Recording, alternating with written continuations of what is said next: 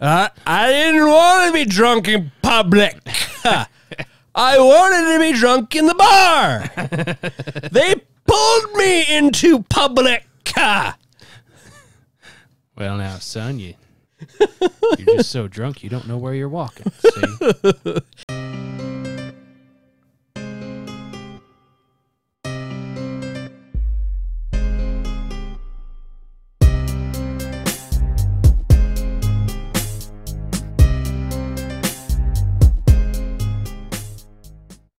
Welcome to tonight's special episode of The Naked Apple and the very first episode of our Slices of History. All the slices.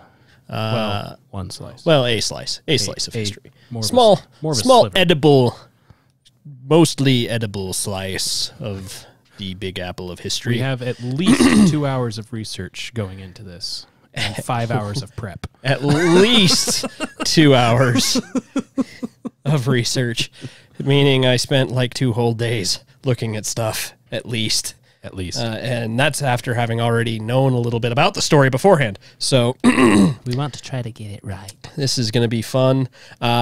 Anyway, we are your hosts. I am Mike Anderson. I am Trevor Christensen. And tonight we're going to be covering a rather fun moment in history from our good friends in Tennessee. This is the Battle of Athens. Ah, yes, Athens. The Athenians weren't really great friends with the the other Greeks, and that's different Athens. Different Athens. This is Athens, Tennessee. This is, like I said, our friends in Tennessee. Tennessee wasn't one of the provinces of Greece. No. It's one of the states of America. The used to be United ones. Oh, you mean McMinn County, Athens. Yes. Why didn't you just say so in the McMinn first County, place? Athens, Tennessee. That was right in my glasses. Finally! In the middle of his forehead! When I say right in my glasses, it's not exactly my forehead, but, you know. Well, your eyes are high. Anyway. But I haven't done anything. It's not what the bloodshot says. Anyway, so I want to begin our story tonight with a quote from a sitting judge, and I love this quote. And this quote is, "The Second Amendment is a doomsday provision, one designed for those exceptionally rare circumstances where all other rights have failed, where the government refuses to stand for re-election and silences those who protest, where courts have lost the courage to oppose or can find no one to enforce their decrees. However improbable these contingencies may seem today, facing them unprepared is a mistake a free people get to make only once." Foreshadow. And that was Judge Alex Kaczynski in his dissent to the Ninth Circuit's denial of review in the Silvera versus Lockyer case. And as Trevor was whispering over there, it is very much foreshadowing, because the story that we're going to cover tonight has a lot of political intrigue and insurrection that I actually find... refreshing isn't the right word, but it's very interesting, to say the least. The resolution was refreshing, maybe? Yes, exactly. The resolution was refreshing. There you go. Yeah. So for those of you that live in a big city or suburb, or have never lived without a cell phone readily accessible, I'm looking at most of the millennials out there. It's going to be hard to imagine the history we're going to be painting for you tonight. So McMinn County, Tennessee in the early 1940s was anything but modern. The people of the county worked their fields, went to church, read their newspaper, spent time with their neighbor talking about their land, God, family, and politics. Can you remember the last time you actually sat down and had a conversation with somebody about any of those things? Yes. Like in person? Yeah. Oh, well, you don't count because we do it every week. Oh. Oh. No, most other people don't have those conversations in person anymore. It's all in your little digital gizmos and things. Yay. But the people of McMinn didn't have that luxury. Most of them didn't even have electricity yet. And the nearest big cities, which were some 50 plus miles away, hadn't even begun their expansions into modern metropolis centers. So life was slow, and that was the way that most people liked it. So you're saying people weren't exactly walking in Memphis quite yet? No, not quite yet. I mean, Memphis was by far and away much bigger, and in fact, we're about to go there because to give some background to the setting of these tensions and events that are coming up, we got to go back and zoom out a little bit. Marty, So- we must go back. We must go back. Back to the future. Past. Past. Back to the past. The past future. Carry on. Anyway. So to start this off, we need to go back and talk about a very specific man. His name was Edward Hull Boss Crump. He was a Tennessee Democrat born in Mississippi in 1874. He became a prominent politician and began to build a political empire starting in the early 1900s. Starting out as a delegate for the Tennessee Democratic State Convention in 1902 and 1904, Boss Crump was named to the Municipal Board of Public Works in 1905, and then was elected as the Commissioner of Fire and Police in 1907. One of 3 commissioners responsible for governing the entire city of Memphis. In 1910, he ran and was elected to the office of mayor, where he began to build a political machine that would eventually give him influence over his whole state and even influence all the way into Washington, D.C. What? Yeah, right?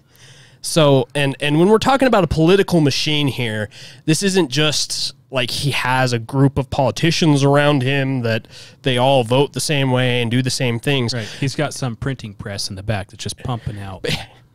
Right. Oh, not an actual Not machine. not an actual machine. No. Oh. No. So when we're talking about a political machine, what Crump did during this time was, to say the least, questionably ethical.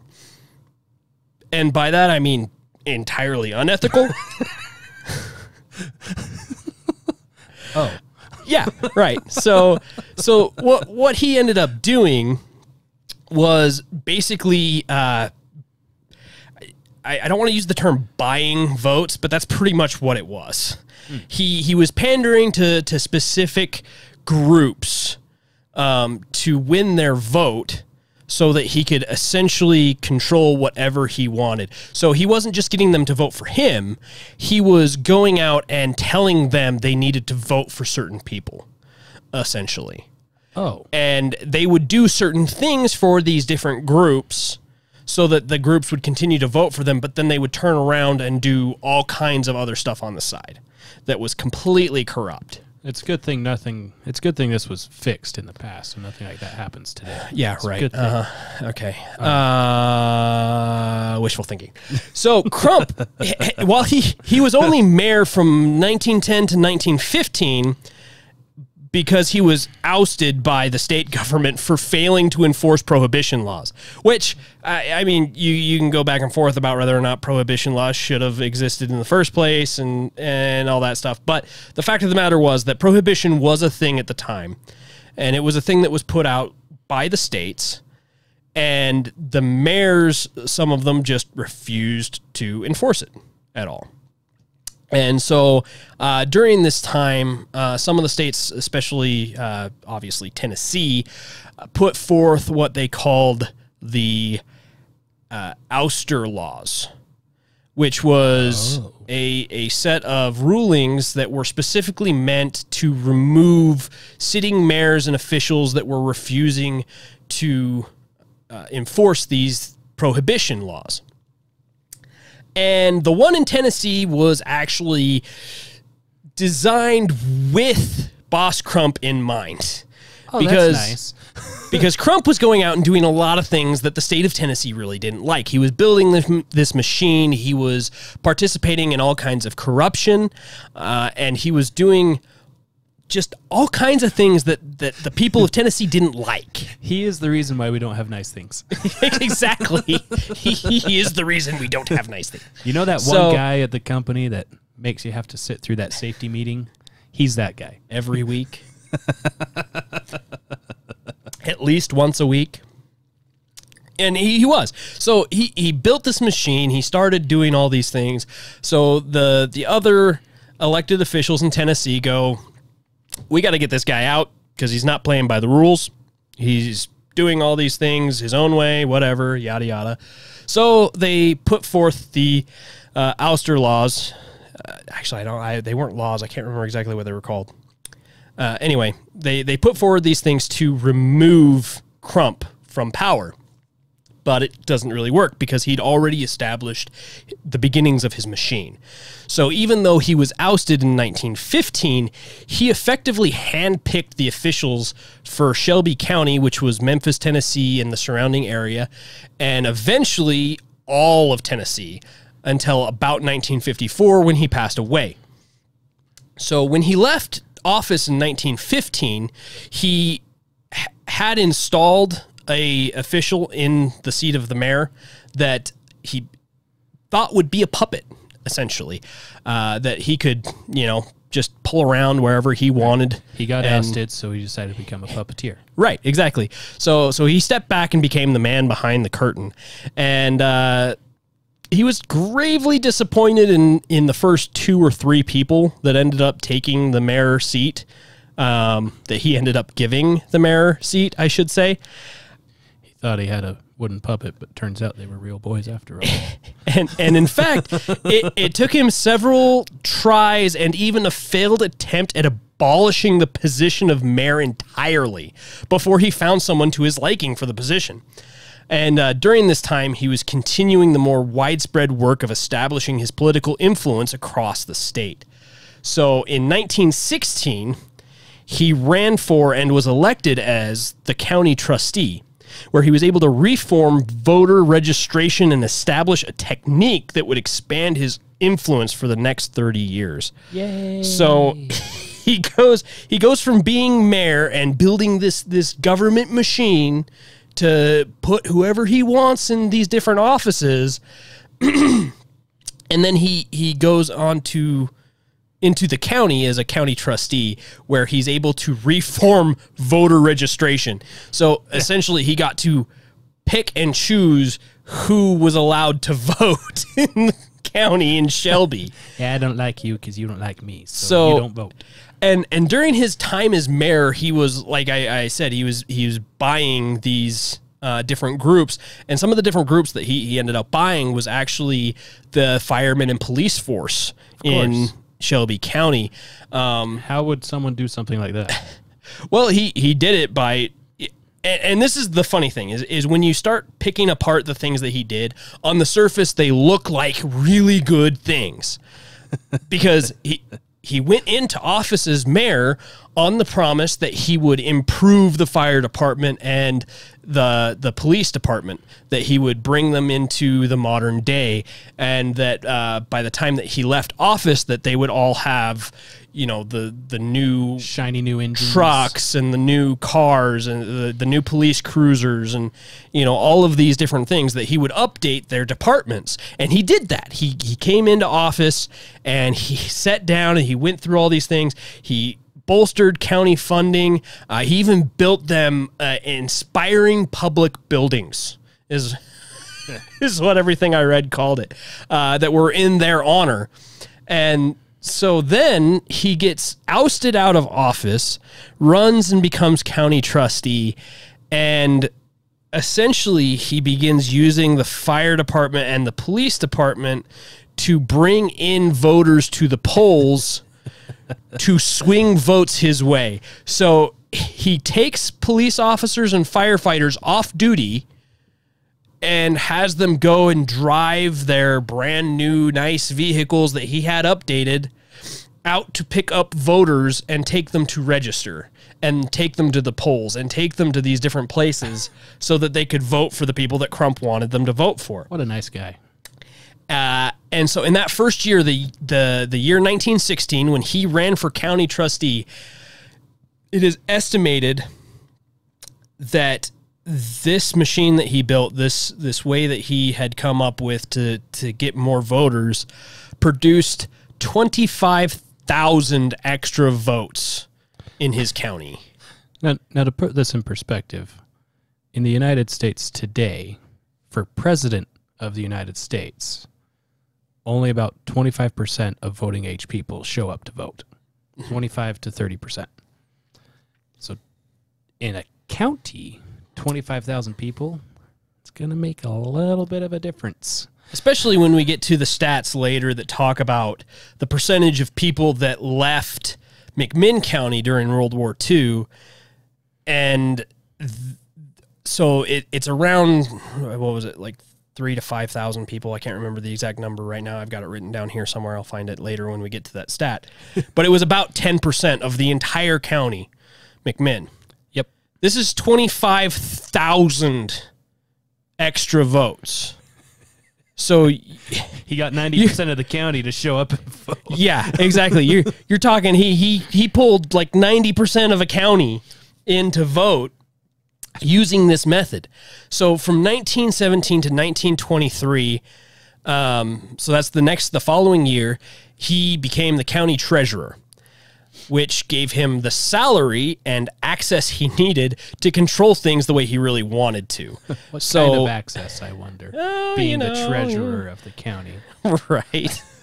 So he has all of this new influence, all of this access to money and funding and the ability to direct funds and different things like that in this county.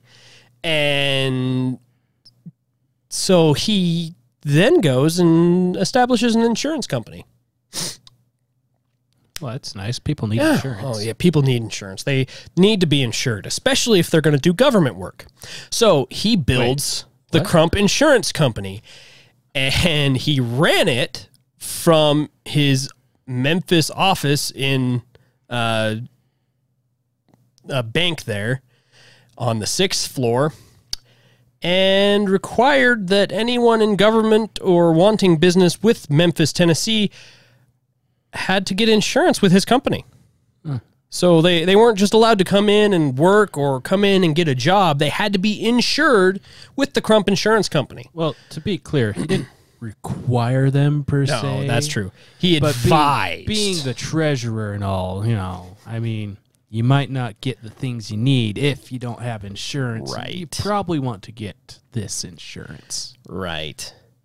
So he goes on this, I mean, it's years long. He's just building power, building political sway. Using his influence, he accrued power and loyal group of voters consisting of old-time Democrats, various social and civic groups, and African Americans, to whom he promised paved roads and a new city park in their neighborhoods to secure their votes. Where have I heard that before? It's almost like they just play the same old tune all the time, isn't it? Rommel. Rommel. So he goes through all this and eventually decides, the state's not enough for me. And so he runs for Congress and he wins. Of course. Him and, of course, his senator, Kenneth McKellar. Now, when you say his senator, I mean his possessive, he owned Kenneth McKellar. Oh, so he wasn't a real boy yet. No, he wasn't a real boy. There were strings all over him. So he goes into Congress for one term and decides he doesn't really like it because he's not the head honcho there like he is in Tennessee. No, he doesn't have the tenure. Yeah, exactly. He's not the royalty that he likes being. So he decides to just install a puppet there too and moves himself back to Tennessee and sits in his lovely little castle in Memphis. And that's where we come back to the beginnings of our story, the Battle of Athens. Whoa. So as Boss Crump's machine expands across the state, it finds its way to McMinn County, Tennessee, in the guise of Paul Cantrell. Cantrell was the Democrat candidate for McMinn County Sheriff, and he tied his campaign for sheriff closely to that of Franklin D. Roosevelt. Franklin D. So, writing FDR's success and possibly committing a little fraud, allegedly swapping ballot boxes in what later became known as the vote grab in 1936, Cantrell secured the position of sheriff and wasted no time in establishing his own brand of heavy-handed corruption in the county. So 1936... we get this new Democratic sheriff in town, and things immediately go to pot. Oh, it didn't turn into Mayberry? Oh, no. Oh. No. I miss Mayberry.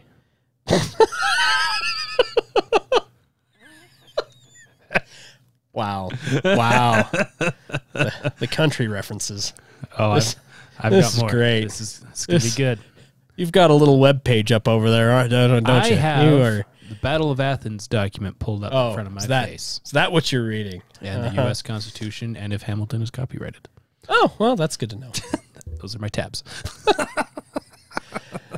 So, getting back to the story, following his election, Cantrell and his deputies, I've said that name like 3 different ways now. Cantrell, whatever. Cantrell. Pronounce it how you wish. Cantrell. Anyway, that's probably how it was pronounced, being from the South. Cantrell. So Cantrell and his deputies established themselves as barely more than thugs, exploiting loose Tennessee laws to amass wealth and power in the county and control the politics of the area. So him and his men, when he gets put in office, they are receiving a fee for every person that they manage to pass through their jail. So with that, what I'm referring to is they have to arrest the person for something, book them into the jail, and then release them. Then release. Mm-hmm. Yes. So, and then grab them again. Right. The more human transactions that they make like this, the more they get paid. And that all that's required for them to get paid is to get a voucher signed by the sheriff and take it to the local county court. And then they get paid for that booking. But there's no quotas. No quotas. None. That's not a thing. So, he has these deputies going out and doing this, and the corruption is just everywhere. Spreads all through the county. To the point where deputies are boarding buses that are passing through town. Like, not even like buses locally or people like going to the bar and then leaving in a bus. Your Greyhound bus. Yeah, literally. Your Greyhound bus that is just passing through town, going somewhere else. They are boarding these buses and arresting passengers on the bus and charging them with drunkenness, even though, well, I mean, like, whether they're guilty or not. Tennessee is a dry state, so. Oh, yeah, of course it's a dry state. Not in McMinn County. But whiskey. It gets ridiculous because they're charging them, with drunkenness. They're hauling them off to jail and fining them up to $16.50. $16.50. $16.50. So that would be the equivalent of about $300 today. Oh, that's kind of bad. Yeah, for doing nothing more than falling asleep on a bus. So don't ride the bus that drives at night. And they would arrest as many as 115 people in a weekend.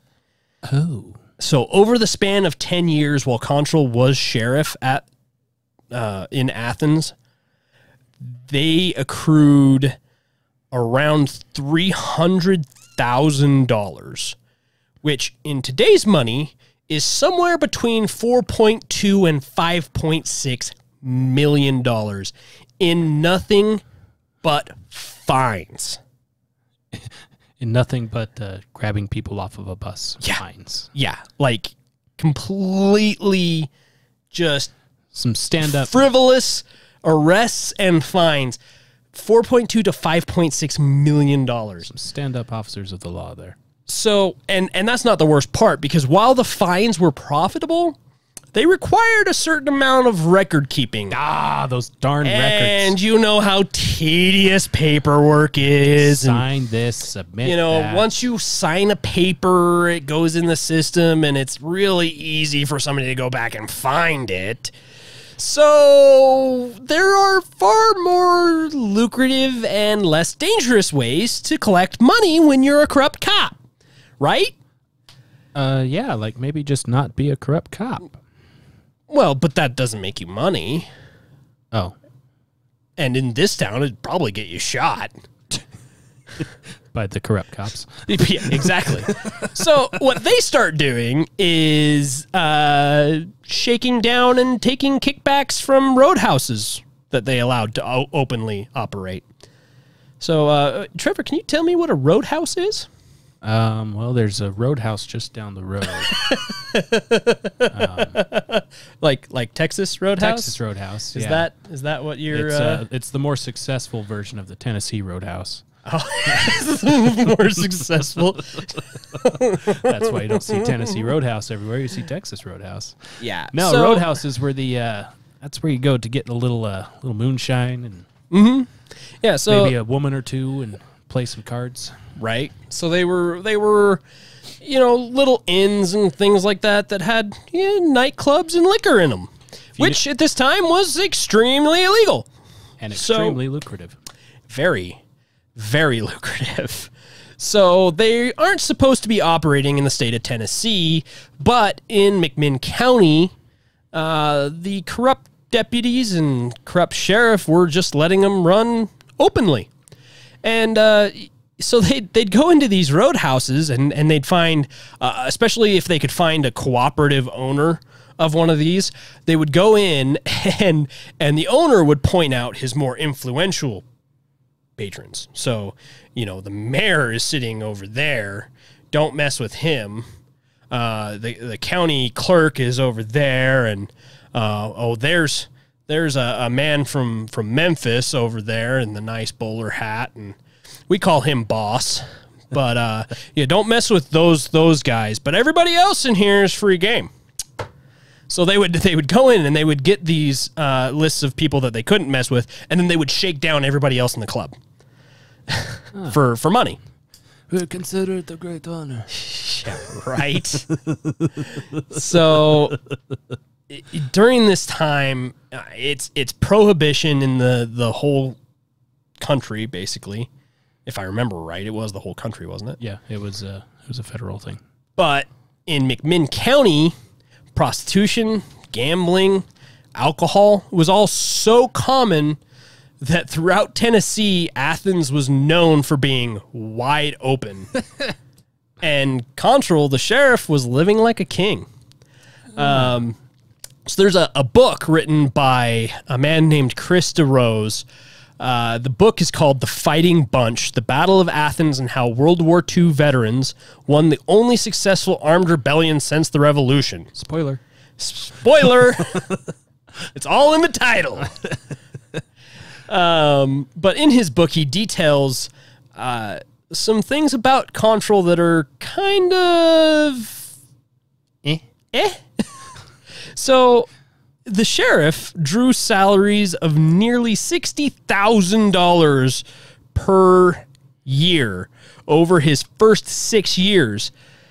So that would have been worth well over $1 million in today's money. So a little bit of cash. So I don't know about you, but I don't know that I've ever met a sheriff that made that much money. as being a sheriff, no. Yeah. Oh, right. Yeah. And this was his actual salary. This Right. wasn't his illegal Being gatherings. paid. This was what he was paid every year by the county. And then, to make matters worse, he gets appointed as the superintendent of the county workhouse for an additional salary of over $2,000 per year, bringing his total to, around 62 grand a year. Little over that, right? And I mean, it's about what, there's it's not a bad living now. I'll take it. I'll take it. But there's a hitch right here. There's a little hook. There's always a catch. There's a little catch, a little snag on that, and it's that McMinn County did not have a workhouse. So I assume that would make its superintending pretty easy. So you had to supervise something that doesn't exist. Yeah, it's pretty simple to supervise something that doesn't exist, right? But interesting. Illegal casinos, speakeasies, and whorehouses paid thousands of dollars per month in protection money. Dozens of county employees were listed on the payrolls for the sole purpose of providing cover for a vast money laundering operation. When the government doesn't get its money from taxes, someone else will. Right. The corruption here, though, like, you're laying everything out like this, and you keep in mind, like, Boss Crump wasn't ever accused of anything like this egregious, but he's the one that helped these people get in power.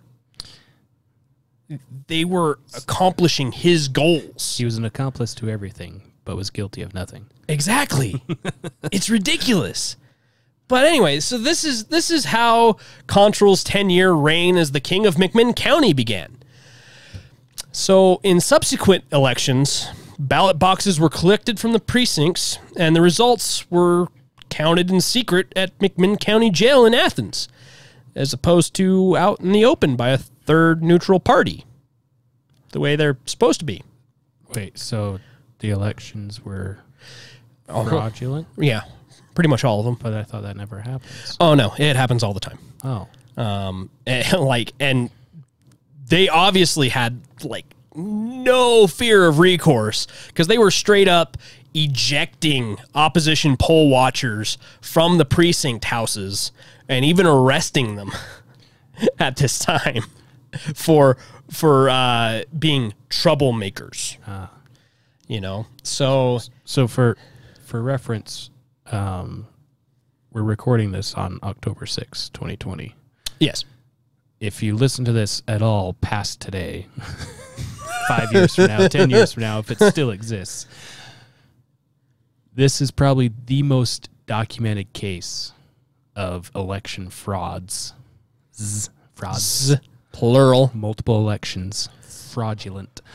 That we have in the United States, and almost nobody knows anything about it. And this is, so the only, and this is the really sad thing about this story, is the only cases of election fraud that were actually, like, fully exposed and dealt with because of this event are the elections in McMinn County. For the course of 46 years, Boss Crump was setting up and stealing elections across the country. Right. And of all of his schemes, of all the things that he did, this is the only portion of his machine and his corruption that was ever stopped. Yep. Wouldn't be surprised if they're still going on today. Probably. So it just keeps going. So in 1940, George Woods, a plump and affable Etowah crony of Control, was elected to state legislature. So you have George Woods, who's working for the sheriff of McMinn County, Control. who's working for Crump at this point. And Woods is elected to the state legislature.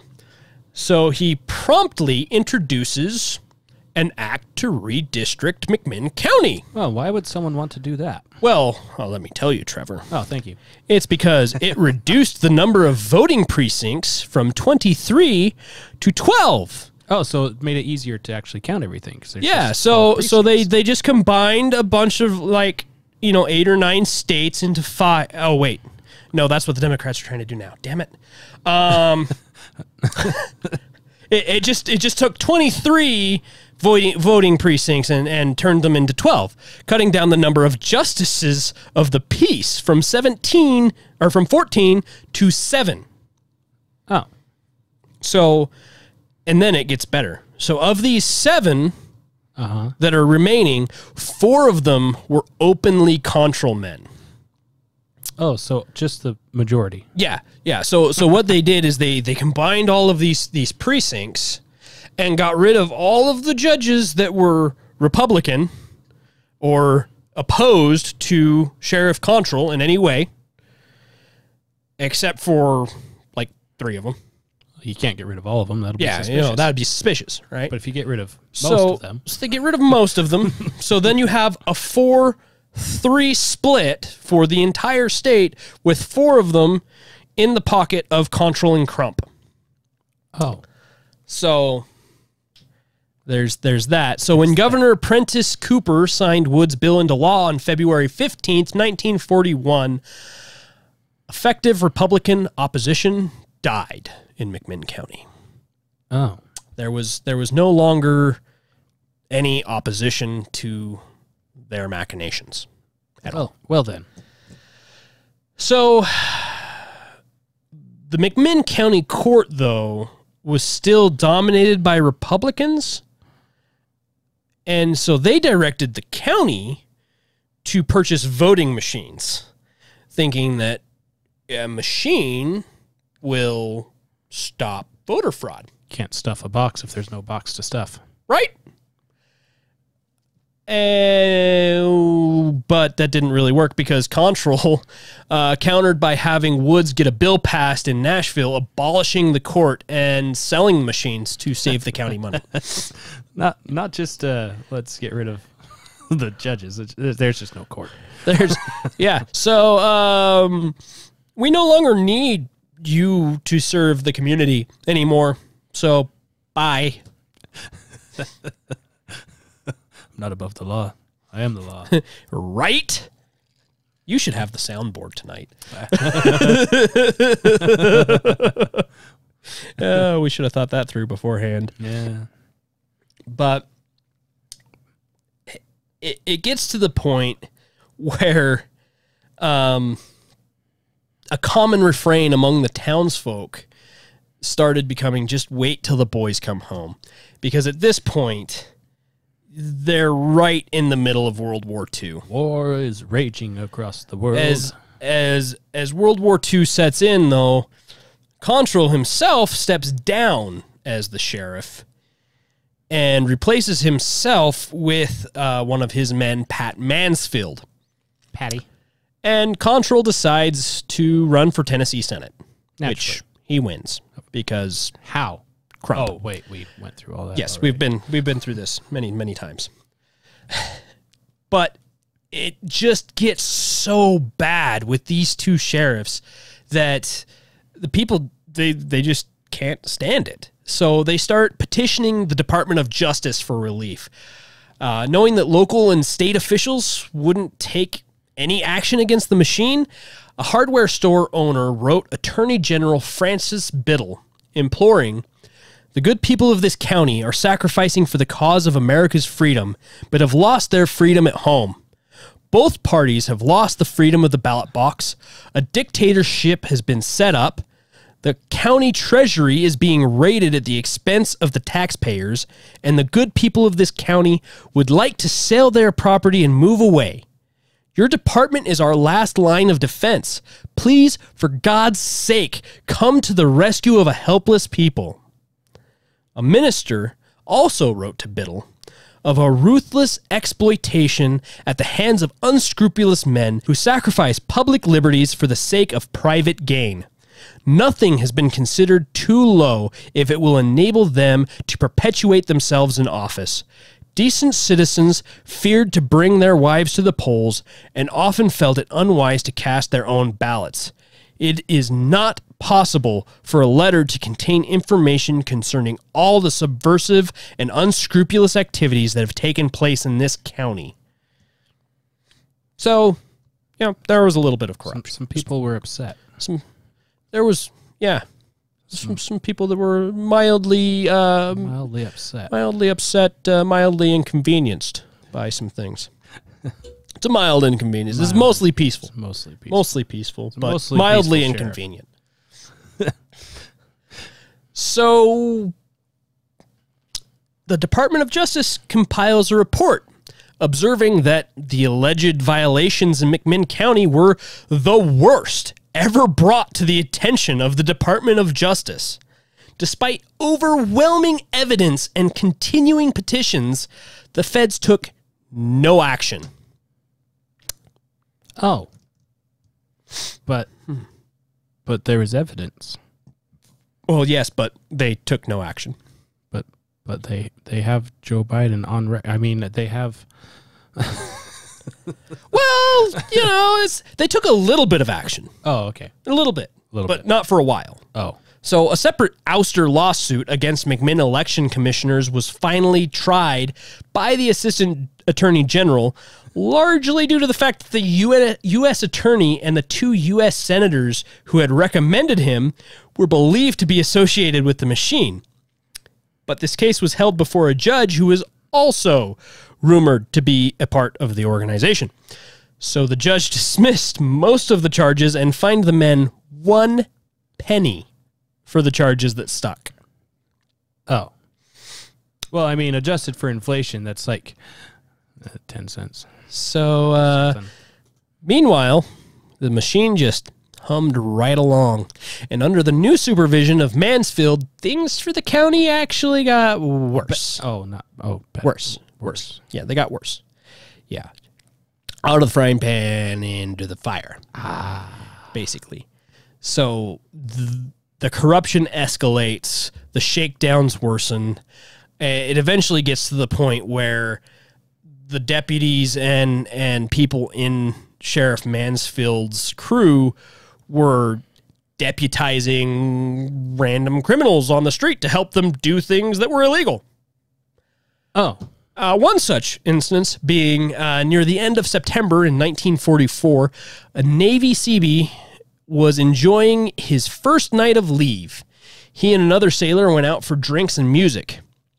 And DeRose describes the events that followed thusly. Ford asked to use the telephone in plain view. They told him they didn't have one. Ford got up to leave. His friend went with him. Deputy Minnis Wilburn thought they looked like easy marks. Servicemen always had money. He'd arrest them and pocket a nice fee. He deputized George Sperling and Clyde Davis, notorious criminals both, as officers of the law in order to assist him in making an arrest.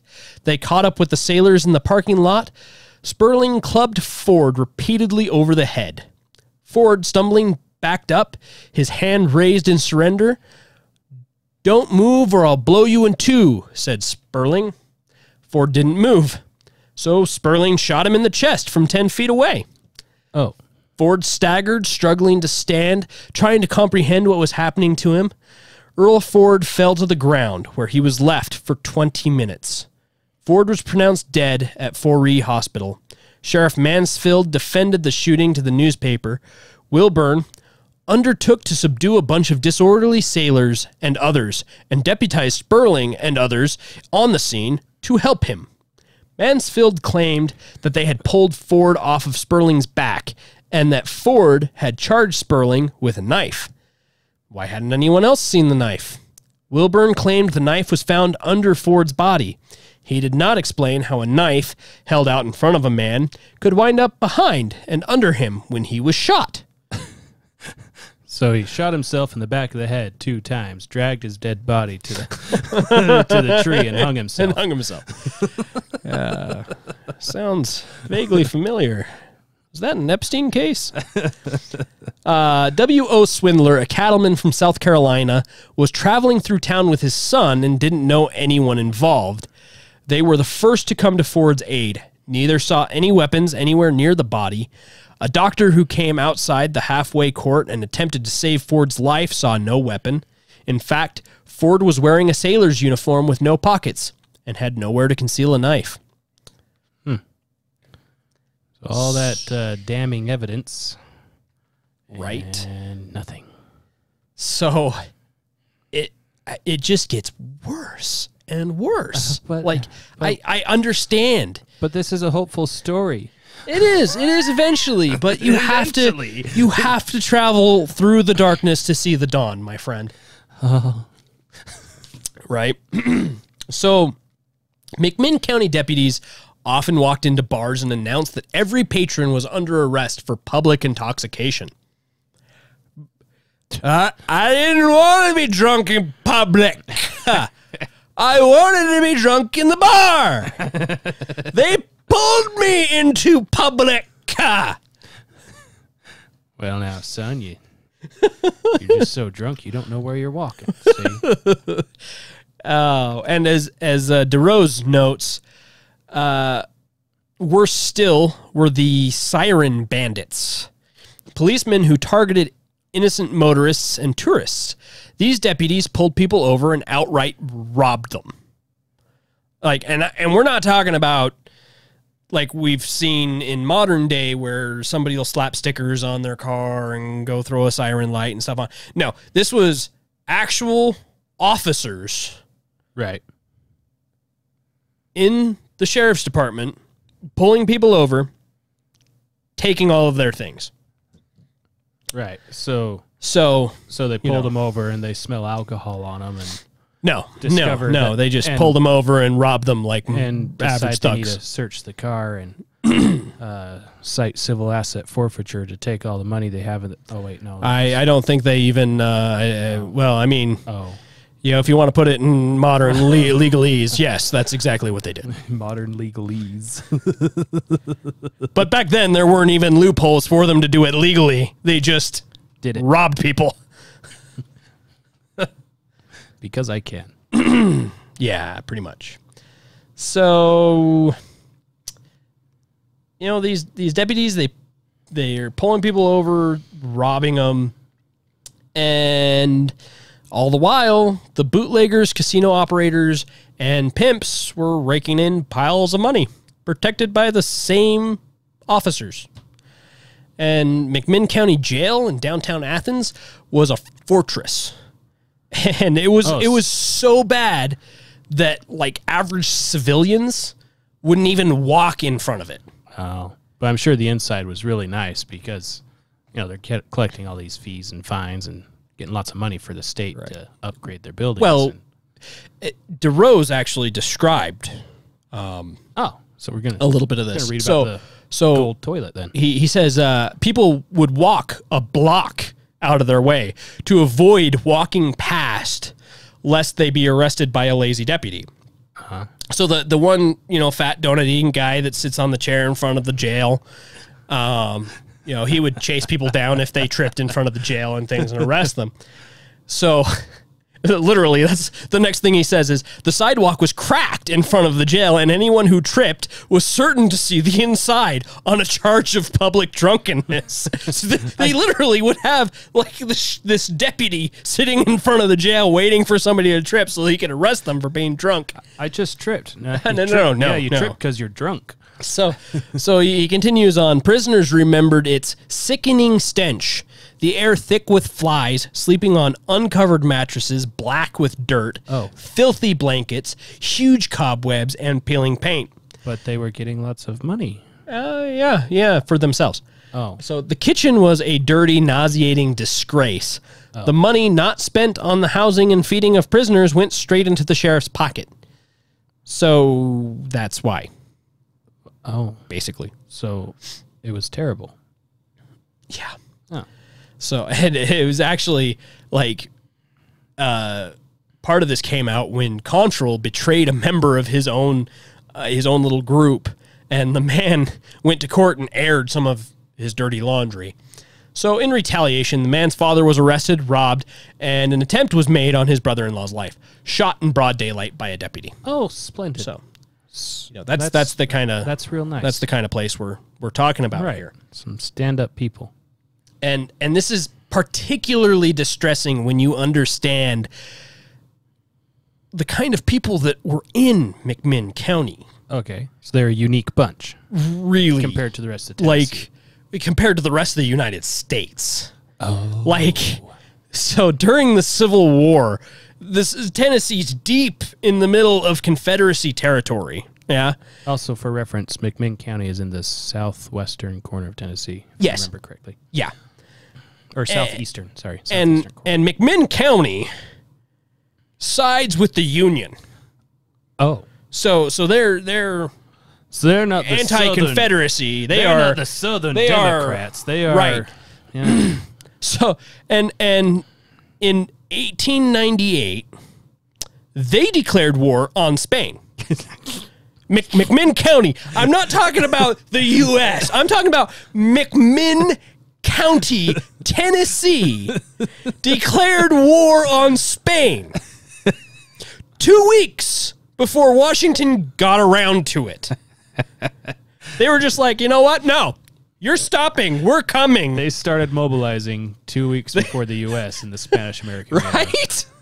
So this begs the question, how? How did Contral and Mansfield, how did they have such undisputed control over a county noted for its independent and cantankerous spirit? And this is where we get to the statistic that I talked about earlier. So the Second World War. As all of this is going down, as they're stealing the votes, as they're gaining more and more power, and especially as Mansfield comes into the sheriff's position and things start to get so much worse, World War II is going on. And 3,526 young men from Mansfield County are drafted and go to the war. They're gone, which is about 10% of McMinn's population. So when he brought in 35,000 votes, 25. It's 25,000 votes. Mm-hmm. He pretty much did get close to 90% of people to vote. Yeah, he's pretty freaking close to 90%. Which is impossible. Well, different counties, though. Memphis was in Shelby, which has quite a bit larger. Valid. But still, 25,000 votes is a egregious amount. So, but this explains why McMinn was so easily overrun and overtaken with this, is because they're missing most of their good fighting men. They're voting age young men. Those willing to fight. And so those that are left behind are the older and perhaps some of the more timid citizens. And that probably contributed to Contral's machine's growth by them remaining silent. Doing nothing is doing something. Silence is violence, my friend. Wait. No. It's not. No, it's not. Violence is violence. Violence is violence. But as we get to the good part of the story, it all soon changed as World War II came to an end in 1945. Hooray! Yay! So one of the veterans, a man by the name of Bill White, whose name will come up several more times during this story, recalled coming home from overseas with his mustering out pay in his pocket. He said, "There were several beer joints and honky-tonks around Athens. We were pretty wild. We started having trouble with the law enforcement at that time because they started making it a habit of picking up GIs and fining them heavily for most anything. They were kind of making a racket out of it.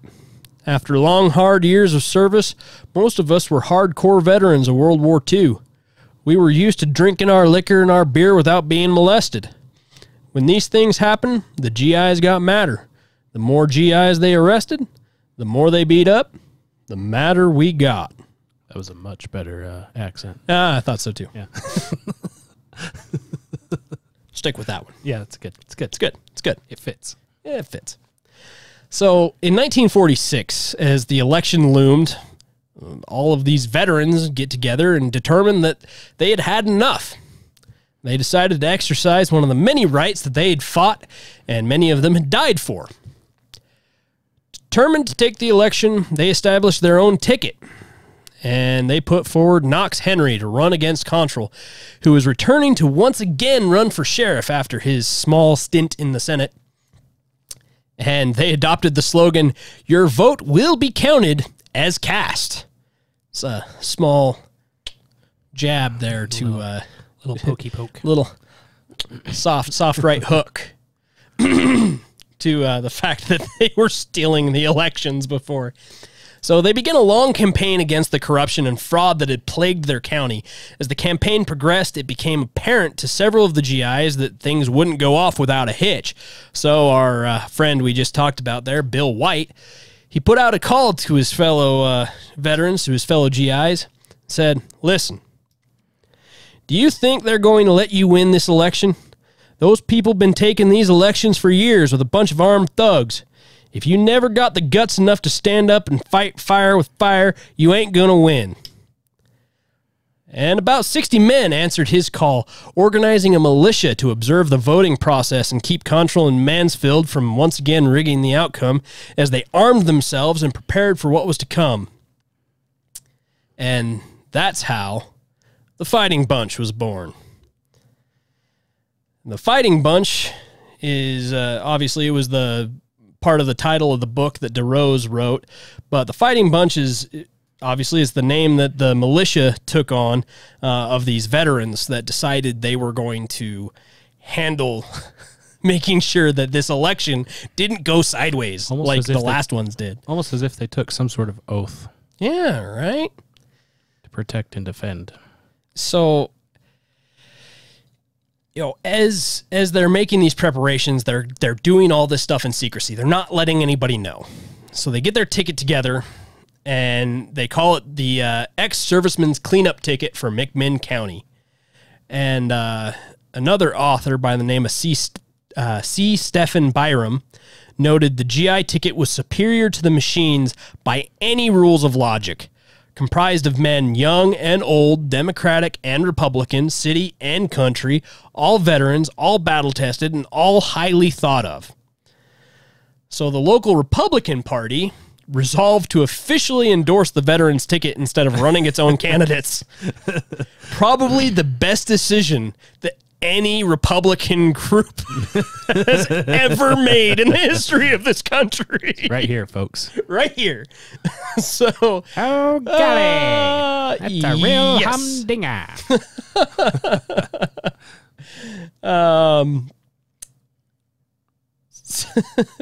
So after seconding the motion in favor of the resolution, one party official delivered an excellent summation. "We are involved in a conflict with desperate enemies who have sought to subject us to tyranny and oppression. We feel a deep sense of obligation and now seek in measure to repay. Young men who have fought against oppression abroad will continue that fight for honesty and decency at home." And so their campaign actually took off. Yes. They tried. They tried to do it right. The third party. And this is by far and away the most successful. Technically, it's a third party run, even though they were endorsed by the Republicans. They came in as a third party. It was a mix of Democrats, Republicans, independents, all these different people in this county, and they get the Republican endorsement, but it's their ticket. Yes. It is their people. It's the GI ticket, I think, is what they end up calling it. They end up calling it the GI ticket. So as the campaign continues and ads from both sides were seen and heard across radio and newspaper, calls of misconduct by the established Democrats were countered by trumpeting of historic accomplishments, arrests, and confessions of county deputies for transport of illegally imported alcohol. So you have one side trying to blame the other of what they themselves are doing, and the other side pointing out what that side is actually doing. Yeah, right. And these all these allegations. Where have I seen that before? And this is what's really, really funny. So the county deputies thing was real. Like, they were caught. They had the liquor. They called it election whiskey. They admitted having it and transporting it. They outright confessed to everything. But then everything was denied and swept under the rug. And then they put out an ad countering with accusations that the GIs were stuffing ballot boxes. You may think you have won with your superior logic and reason. But we're going to accuse you of something that we also do. It just keeps getting worse and worse as the election comes up. So you have advertisements in the Post-Athenian 2 days before the election that read as follows. The first one is from the GIs, and it says, "These young men fought and won a war for good government. They know what it takes and what it means to have a clean government, and they are energetic enough, honest enough, and intelligent enough to give us good, clean government." Now, I want to point out that ad doesn't attack the other side at all. It is entirely, these are my... Here's what we stand for. Yeah. Like these are my positives. These are the things that you should vote for me for. And so then a few pages later, you get this ad from the Democratic Party. "Look at the facts. You will vote for the Democratic ticket. The campaign fight is as old as the hills. It is the story of the outs wanting back in." I didn't know the Jedi hand wave worked. Via text. Right. You will vote. You will vote for the Democratic ticket.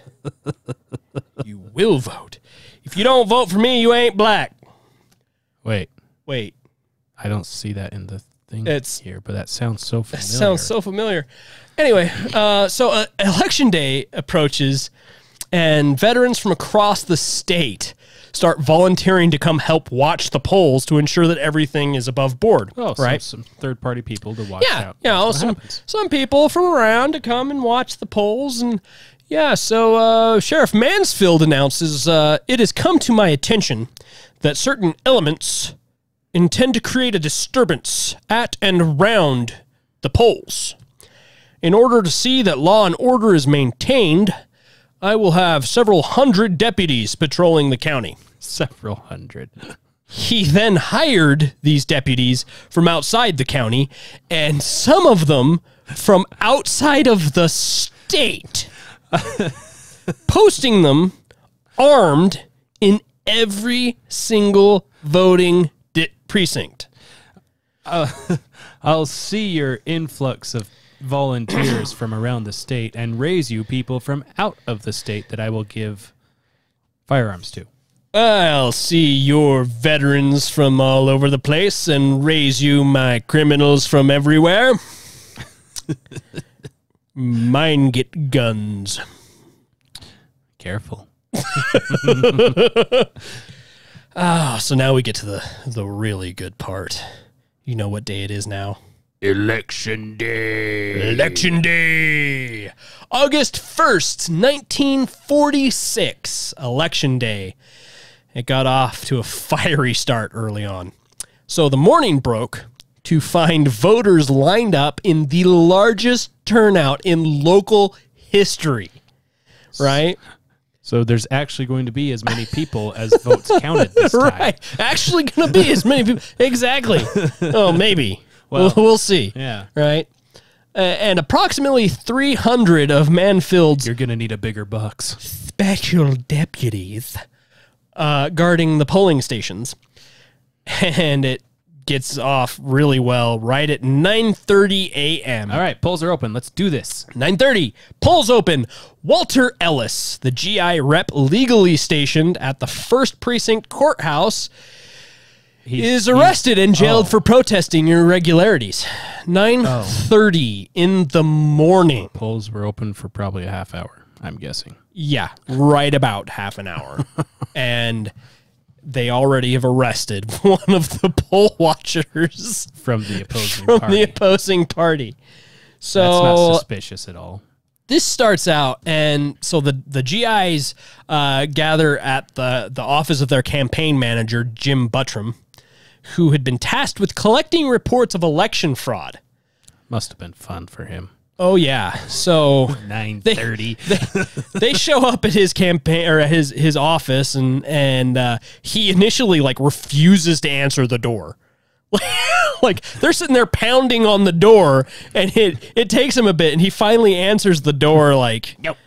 just absolutely, completely crestfallen, and they immediately know this is not going well. So he takes them into his office, and he shows them copies of 2 telegrams dated July 22nd. So what would that be, a week before? About A week and a half-ish. week and a half-ish before? Yeah. One of them is to Governor Jim McCord of Nashville. Oh. The other is to Attorney General Tom Clark in Washington, D.C. Oh, okay. So they're going to get some Right. help So from the so state they, and they the send these federal government. telegrams, both of them requesting aid to ensure a fair election, and They neither came to the- one of them was answered. None of. Oh. It none of came that. to nothing. Nothing Okay. happened. Oh. They were ignored. Oh. They were probably busy. Yeah, they had other elections to watch. Yeah. Or rig, whatever.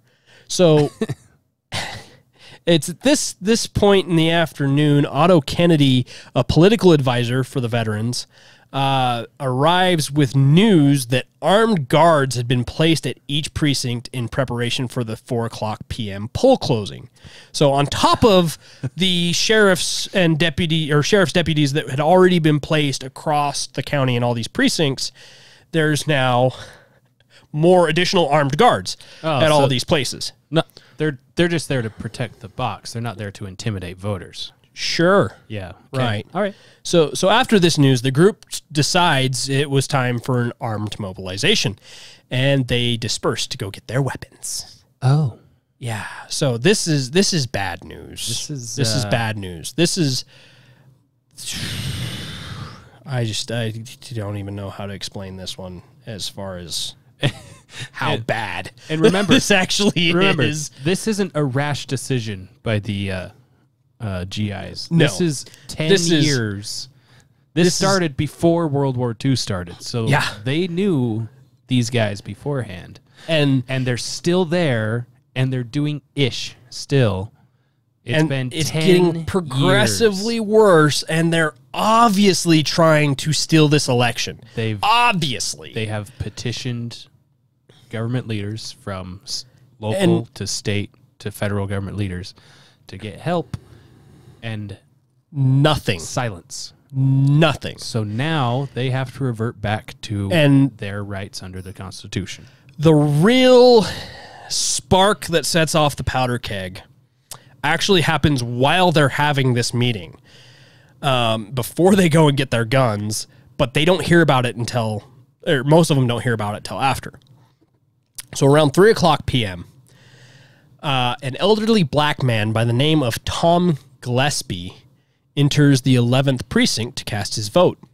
Stationed at this precinct was a man named Windy Wise. He was a guard for Control. Windy denied Tom his right to vote and yelled racial slurs at him. Oh, that's nice of them. Yeah, when Tom persisted, trying to still get in and give his vote because he's a good voting man and it's his right to vote. And that's literally what he said was, it's my right and I'm exercising my right to vote. And Windy struck him with a pair of metal knuckles. Oh.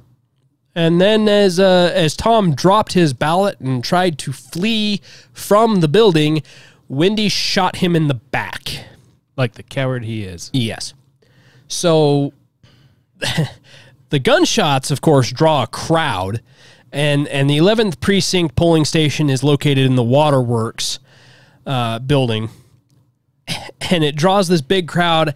And a few minutes later, Sheriff Mansfield pulls up in his cop car and posts 4 guards at the waterworks. Oh, so closes the precinct to voting. So he's there to straighten out the situation.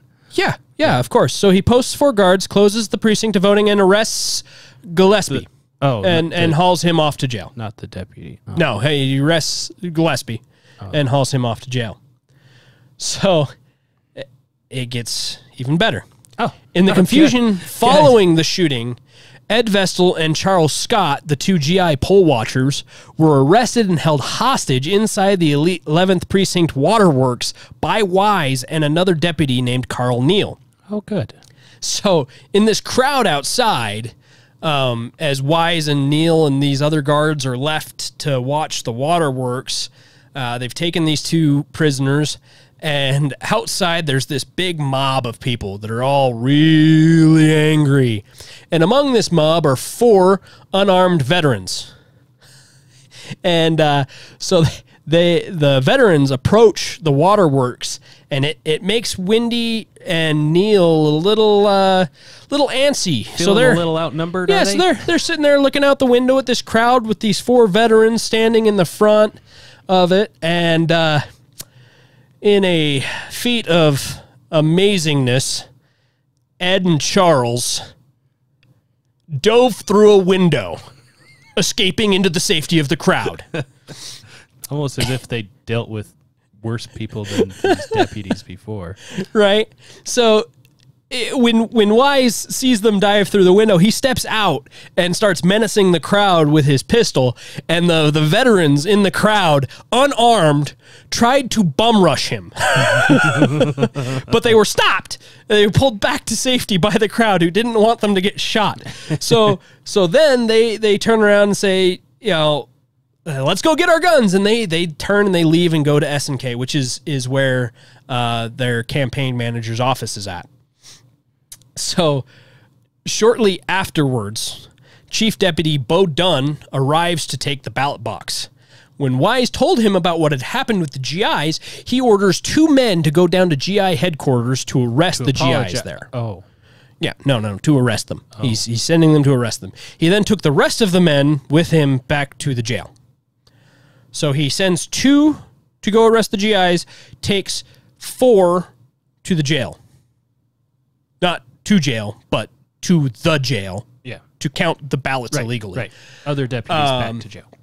Shockingly, when the 2 deputies arrived to arrest the GIs, they were disarmed and taken hostage. Oh, they didn't give them cookies. No, they didn't give them cookies. They took them hostage. Oh.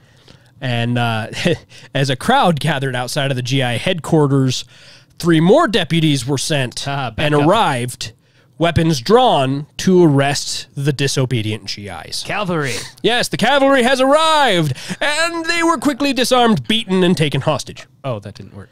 Yeah. Oh. And I saw a couple of conflicting things here. So one of the things I read said that it was just the 2 and the 3, and then another one said that there were 2 more that showed up in the crowd that were also beaten and taken hostage for a total of 7 hostages. So somewhere in the neighborhood of at least 2. Yes. So at this point, the crowd and even some of the veterans are calling for blood, and they want to just kill these deputies. And Otto, at this point, is like, I'm not really comfortable with this, so he bails and just leaves him. He's like, I'm not going to be a part of this, and walks out. The veterans eventually get it under control. They say, no, we're not going to do that. Not going to just kill these guys. So instead, they drag all 7 of the hostages out to the woods about 10 miles outside of town, beat them senseless, and then shackle them to the trees. And I assume they probably smear them with honey and tell them to be careful of the bears as they, heavyweight style, just leave them in the woods. Smear them with honey. There are no bears in these woods. There's no bears here. Help me!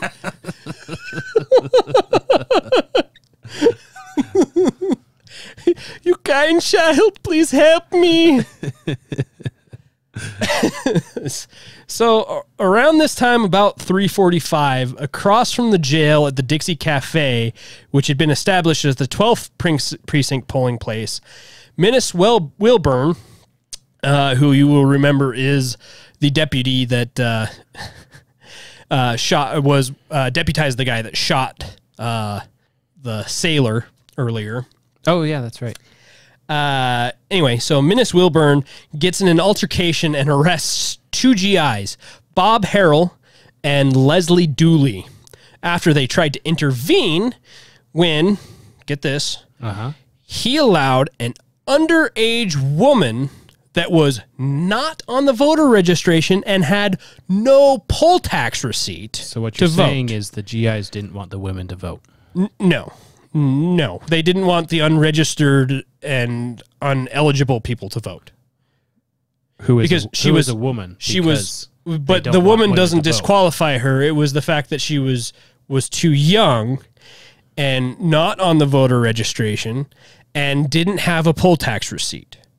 So, just to clarify, for those of you that don't know, a poll tax is a tax as a fixed sum on every liable individual. So, in other words, it's the government saying, "Pay me for allowing you to live, peasant." Papers, please. And it was required by Tennessee at the time to cast a vote.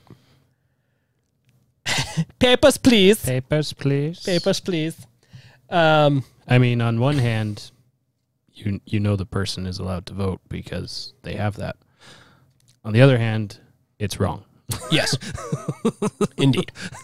So, as Wilburn takes the ballot and reaches to deposit it, Harrell grabbed his wrist, and Wilburn slapped him across the head with a blackjack, and then kicked him in the face as he fell to the floor.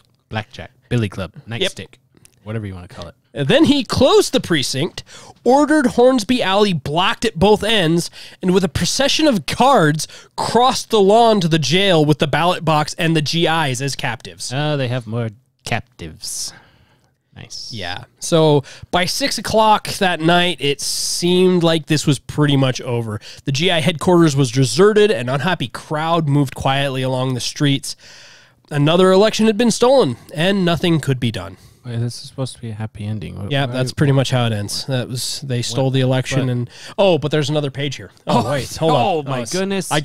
There's another like 3 pages here. We got ahead of ourselves. We got a little ahead of ourselves. So, but as DeRose puts it at this time, he says a line had been crossed. For nearly 10 years, the deputies had done whatever they wanted to whomever they wanted. What had been the consequence? People complained. They wrote letters. A handful of henchmen had some small legal difficulties. Only one had seen the inside of a jail. Now 7 deputies had been roughed up and robbed and were being held prisoner. More justice had been meted out in those frantic minutes than in the previous 10 years. Bill and the other GIs treated the deputies to a drive along the country roads of McMinn. They marched the captives into the woods, made them take off their clothes, and tied them to the trees. Some got whipped with a hickory stick. The GIs headed back to town, leaving the deputies behind. Back in town, the GIs were adrift, unsure of what their next course of action should be. But Bill White, once again, shining armor, steps forward and rallies the troops. And this is what he said to them. Well, here you are. After 3 or 4 years of fighting for your country, you survived it all. You came back. What did you come back to? A free country? You come back to Athens, Tennessee in McMinn County that's run by a bunch of outlaws. They've got hired gunmen all over this county right now at this minute. What for? One purpose. To scare you so bad you won't dare stand up for the rights you've been bleeding and dying for. Some of your mothers and some of your sisters are afraid to walk down the streets to the polling places. Lots of men, too, because they know what happens. A car drives by in the night and shoots out your windows. If that doesn't scare you enough, they'll set fire to your house and your barn. They'll beat up members of your family and put them in jail for no reason. Is that the kind of freedom you were supposed to be fighting for? Do you know what your rights are supposed to be? How many rights have you got left? None. Not even the right to vote in a free election. When you lose that, you've lost everything. And you are damned well going to lose it unless you fight, and fight the only way they understand. Fire with fire. We've got to make this an honest election because we promised the people that if they voted, it would be an honest election. And it's going to be. But only if we see that it is. We're going to have to run these organized criminals out of town, and we can do it if we stick together. Are you afraid of them? Why? I could take a banana stalk and run every one of these pot-bellied draft dodgers across Depot Hill. Get the hell out of here and get something to shoot with. Come back as fast as you can. That gives me goosebumps. I know, right? Whew. Whew. So, Where's the fight? Where's the fight? as he finishes this speech, the members of his militia and the other GIs gathered around disperse to go find themselves some weapons, and White decides he's going to go get himself some guns. So he sends 2 GIs to go get a truck with a few of the other veterans, maybe a dozen or so. He heads over to the National Guard Armory. I know where the guns are. Oh, yeah. Yeah, he knows where the guns are. So in a 1969 interview, he actually describes this. He says he broke down the armory doors and took all the rifles, 2 Thompson submachine guns, and all the ammunition we could carry, loaded it up in the 2-ton truck, and went back to GI headquarters and passed out 70 high-powered rifles and 2 bandoliers of ammunition with each one. Oh, be still my heart. That's a lot of hot sixes. That's a lot of hot 6. 2 bandoliers per gun? 70 guns? Whew. Whew. So by 9 p.m., Paul Cantrell, Pat Mansfield, State Representative George Woods, who was also a member of the Election Commission, and about 50 deputies were locked inside the jail and going through the ballot boxes. Illegally, I might add. The presence of Mansfield and Woods meant that a majority of the Election Commission was on hand. How convenient. So the tallies could be certified and validated on the spot, though technically they're supposed to be counted by a third party. That is so More convenient. deputies were still barricaded in the courthouse, but along the streets, none were to be seen. If the Contral forces had been a bit more wary, they might have spotted some shadows slipping up the embankment directly across the street from the jail. If they didn't trust their rigged polling, they would have known that a But different they person. did not notice these things happening. So, as this kind of carries on, the GIs set themselves up, and it's really important to kind of know some of the motivation behind this. So, DeRose noted that White had joined the Marines just steps away at the old post office, which was between him and the jail. And he says he had sworn to defend America against all her enemies, and he meant to satisfy his vow. Later, White would explain that if it was worth going over there and risking your life laying it down, it was worth it here too. So we decided to fight.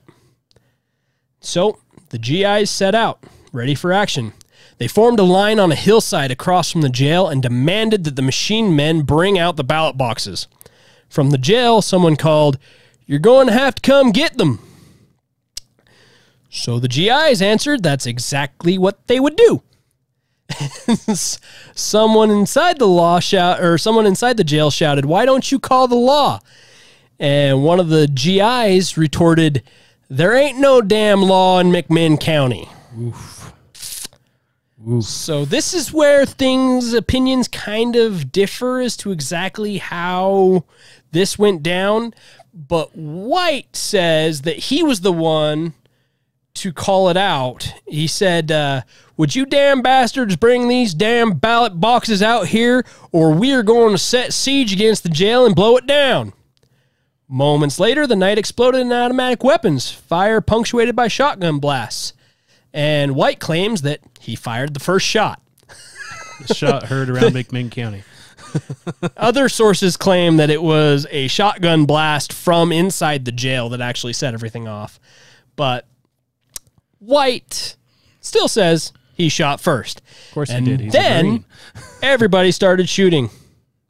So a deputy runs for the jail, and White says, I shot him.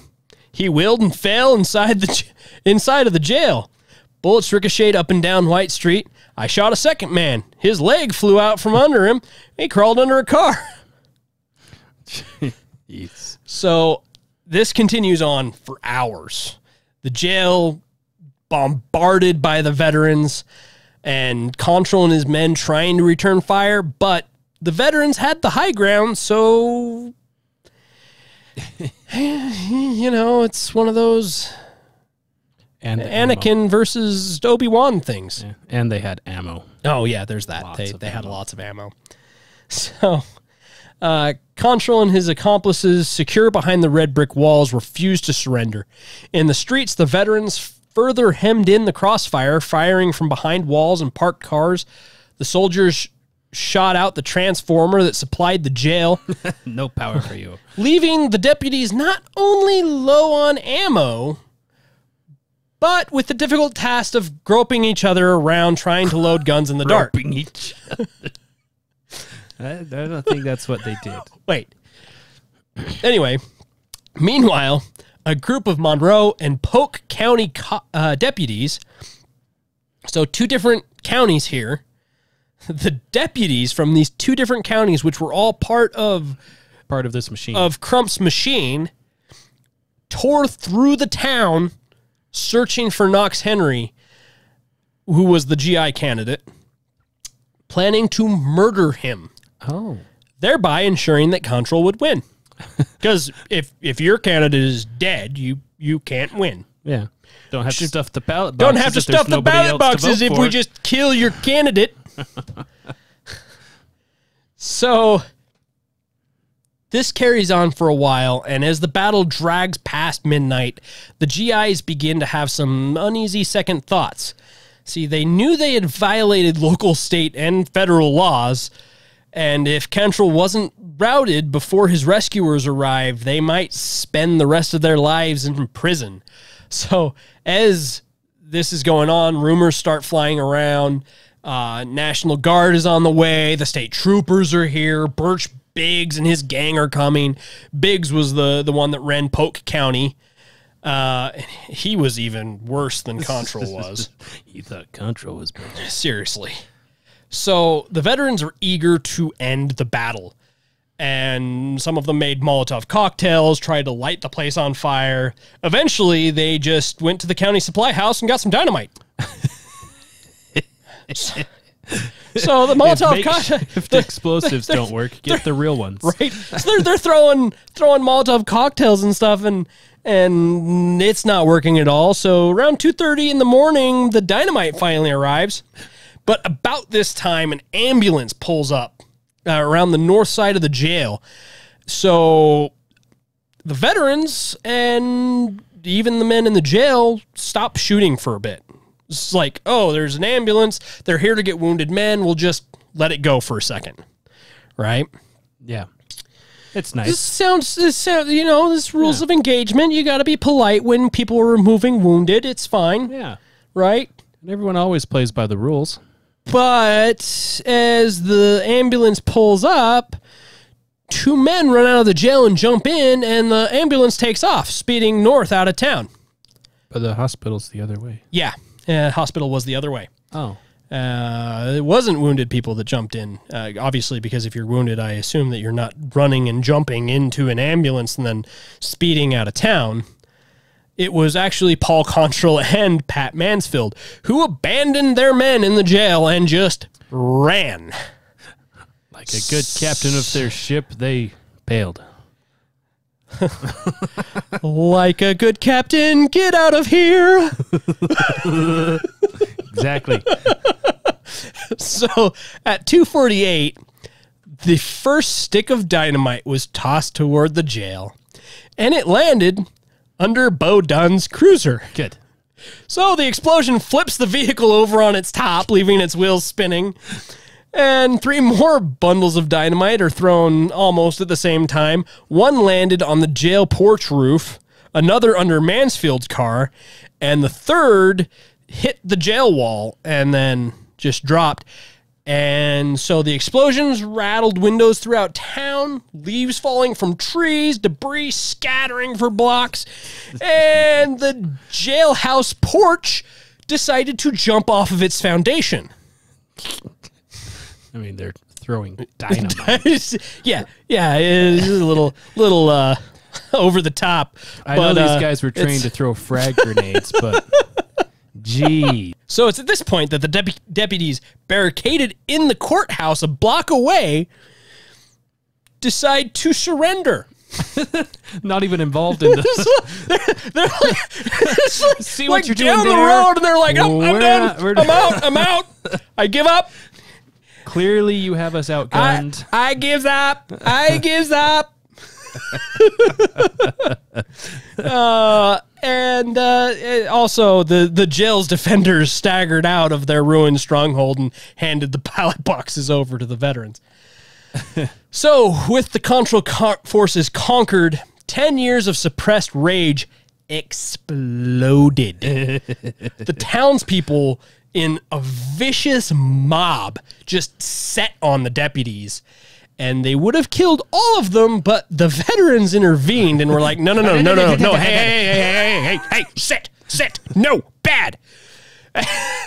Unfortunately, they weren't quite quick enough. They did not manage to save Minnis Wilburn, who had his throat slit. I mean... and a couple of them were beaten senseless. One of them got shot in the jaw. You know, a couple little things like that.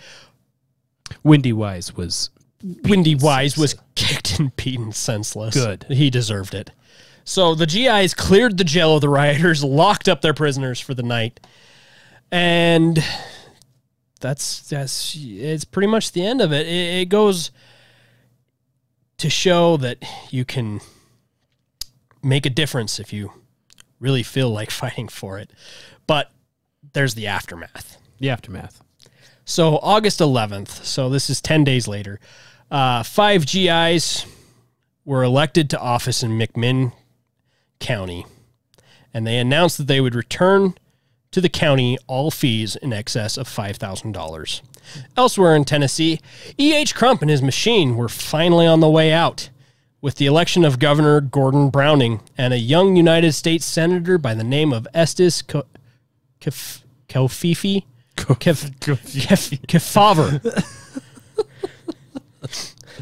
It's Kefauver.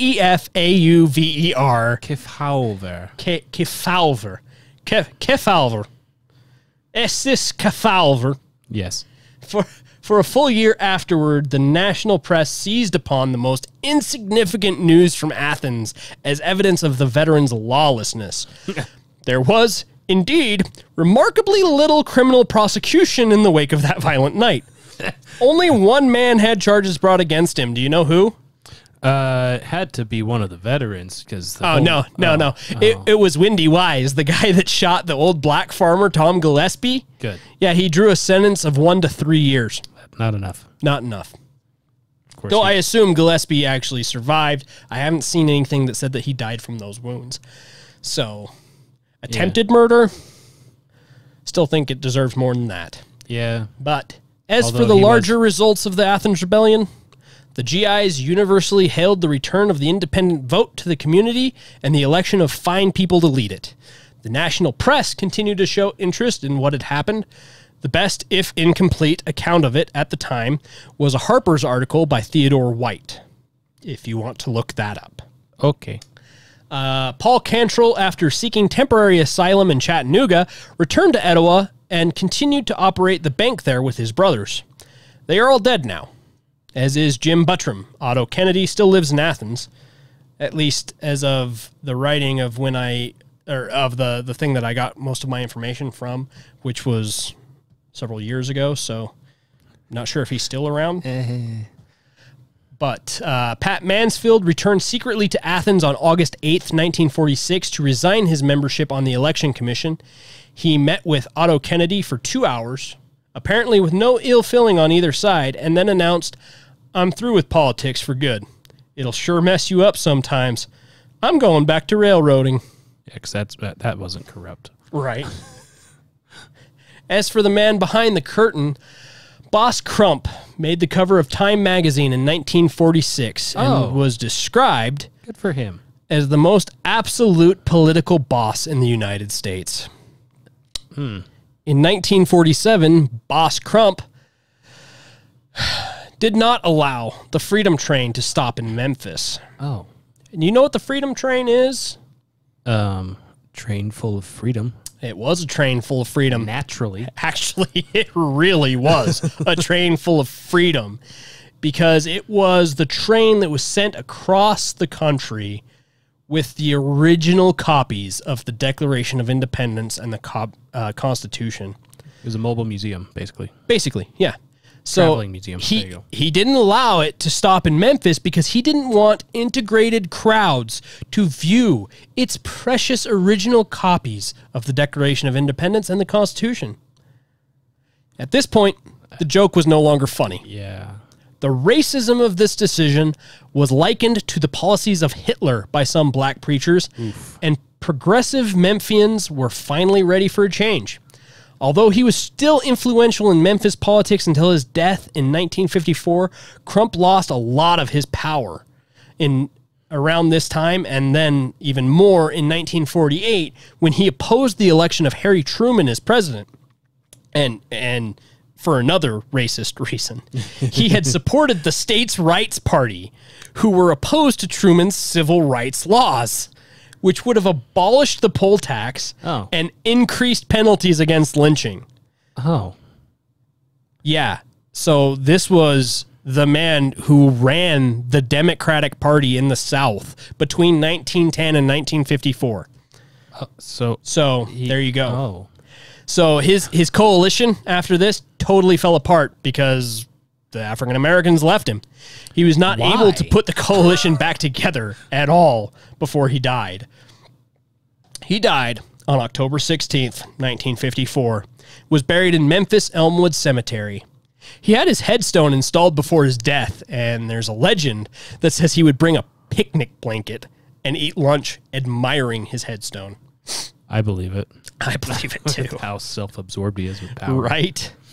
So, and that was the funny thing, is he really was completely absorbed with the power to the point where before he died, he actually discarded some of his political machine and some of the different practices that he started doing, because he knew that clever politicians will ultimately give the people the government that they want.